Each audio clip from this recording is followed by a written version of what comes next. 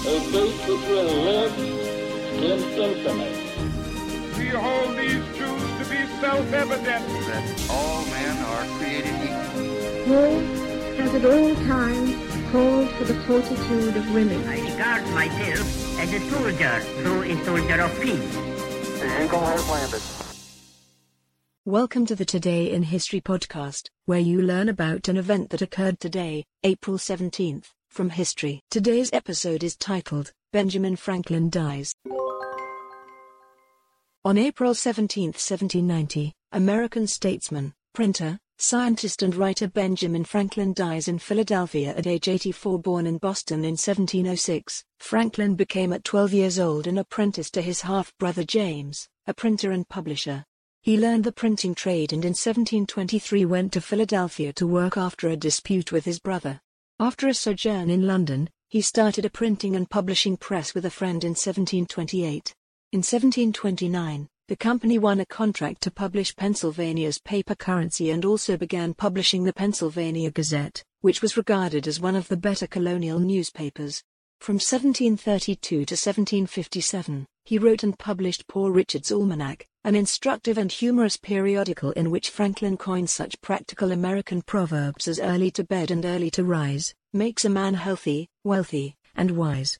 As his own wealth and prestige grew, Franklin took on greater civic responsibilities in Philadelphia and helped establish the city's first circulating library, police force, volunteer fire company, and an academy that became the University of Pennsylvania.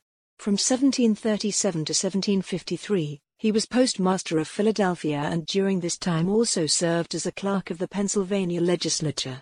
In 1753, he became deputy postmaster general, in charge of mail in all the northern colonies. Read more. 11 Surprising facts about Benjamin Franklin. Deeply interested in science and technology, he invented the Franklin stove, which is still manufactured today, and bifocal eyeglasses, among other practical inventions.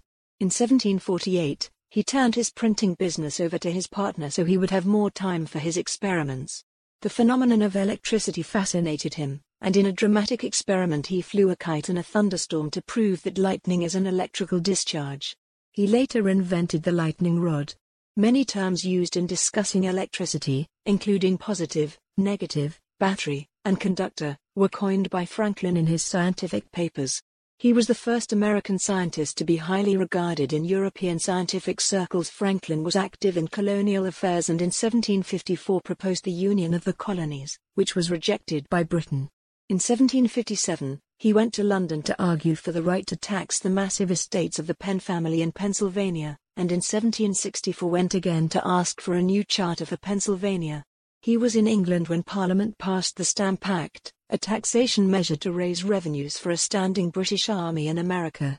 His initial failure to actively oppose the controversial act drew wide criticism in the colonies, but he soon redeemed himself by stoutly defending American rights before the House of Commons. With tensions between the American colonies and Britain rising, he stayed on in London and served as agent for several colonies. In 1775, he returned to America as the American Revolution approached and was a delegate at the Continental Congress. In 1776, he helped draft the Declaration of Independence and in July signed the final document. Ironically, Franklin's illegitimate son, William Franklin, whom Franklin and his wife had raised, had at the same time emerged as a leader of the Loyalists. In 1776, Congress sent Benjamin Franklin, one of the embattled United States' most prominent statesmen, to France as a diplomat.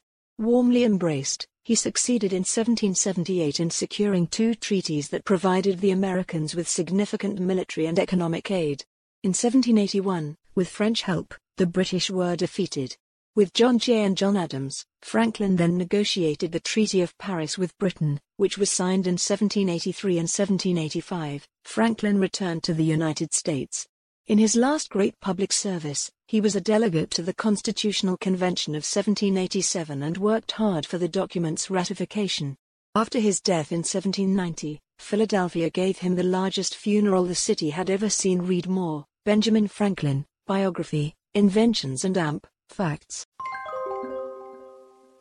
Today's historic event is provided by History.com. You can find a link to the article in the show notes. Help support the podcast by rating us on your favorite podcatcher, or support it on Patreon by visiting patreon.com/autopod. Thanks, and tune in tomorrow for an all-new episode of Today in History.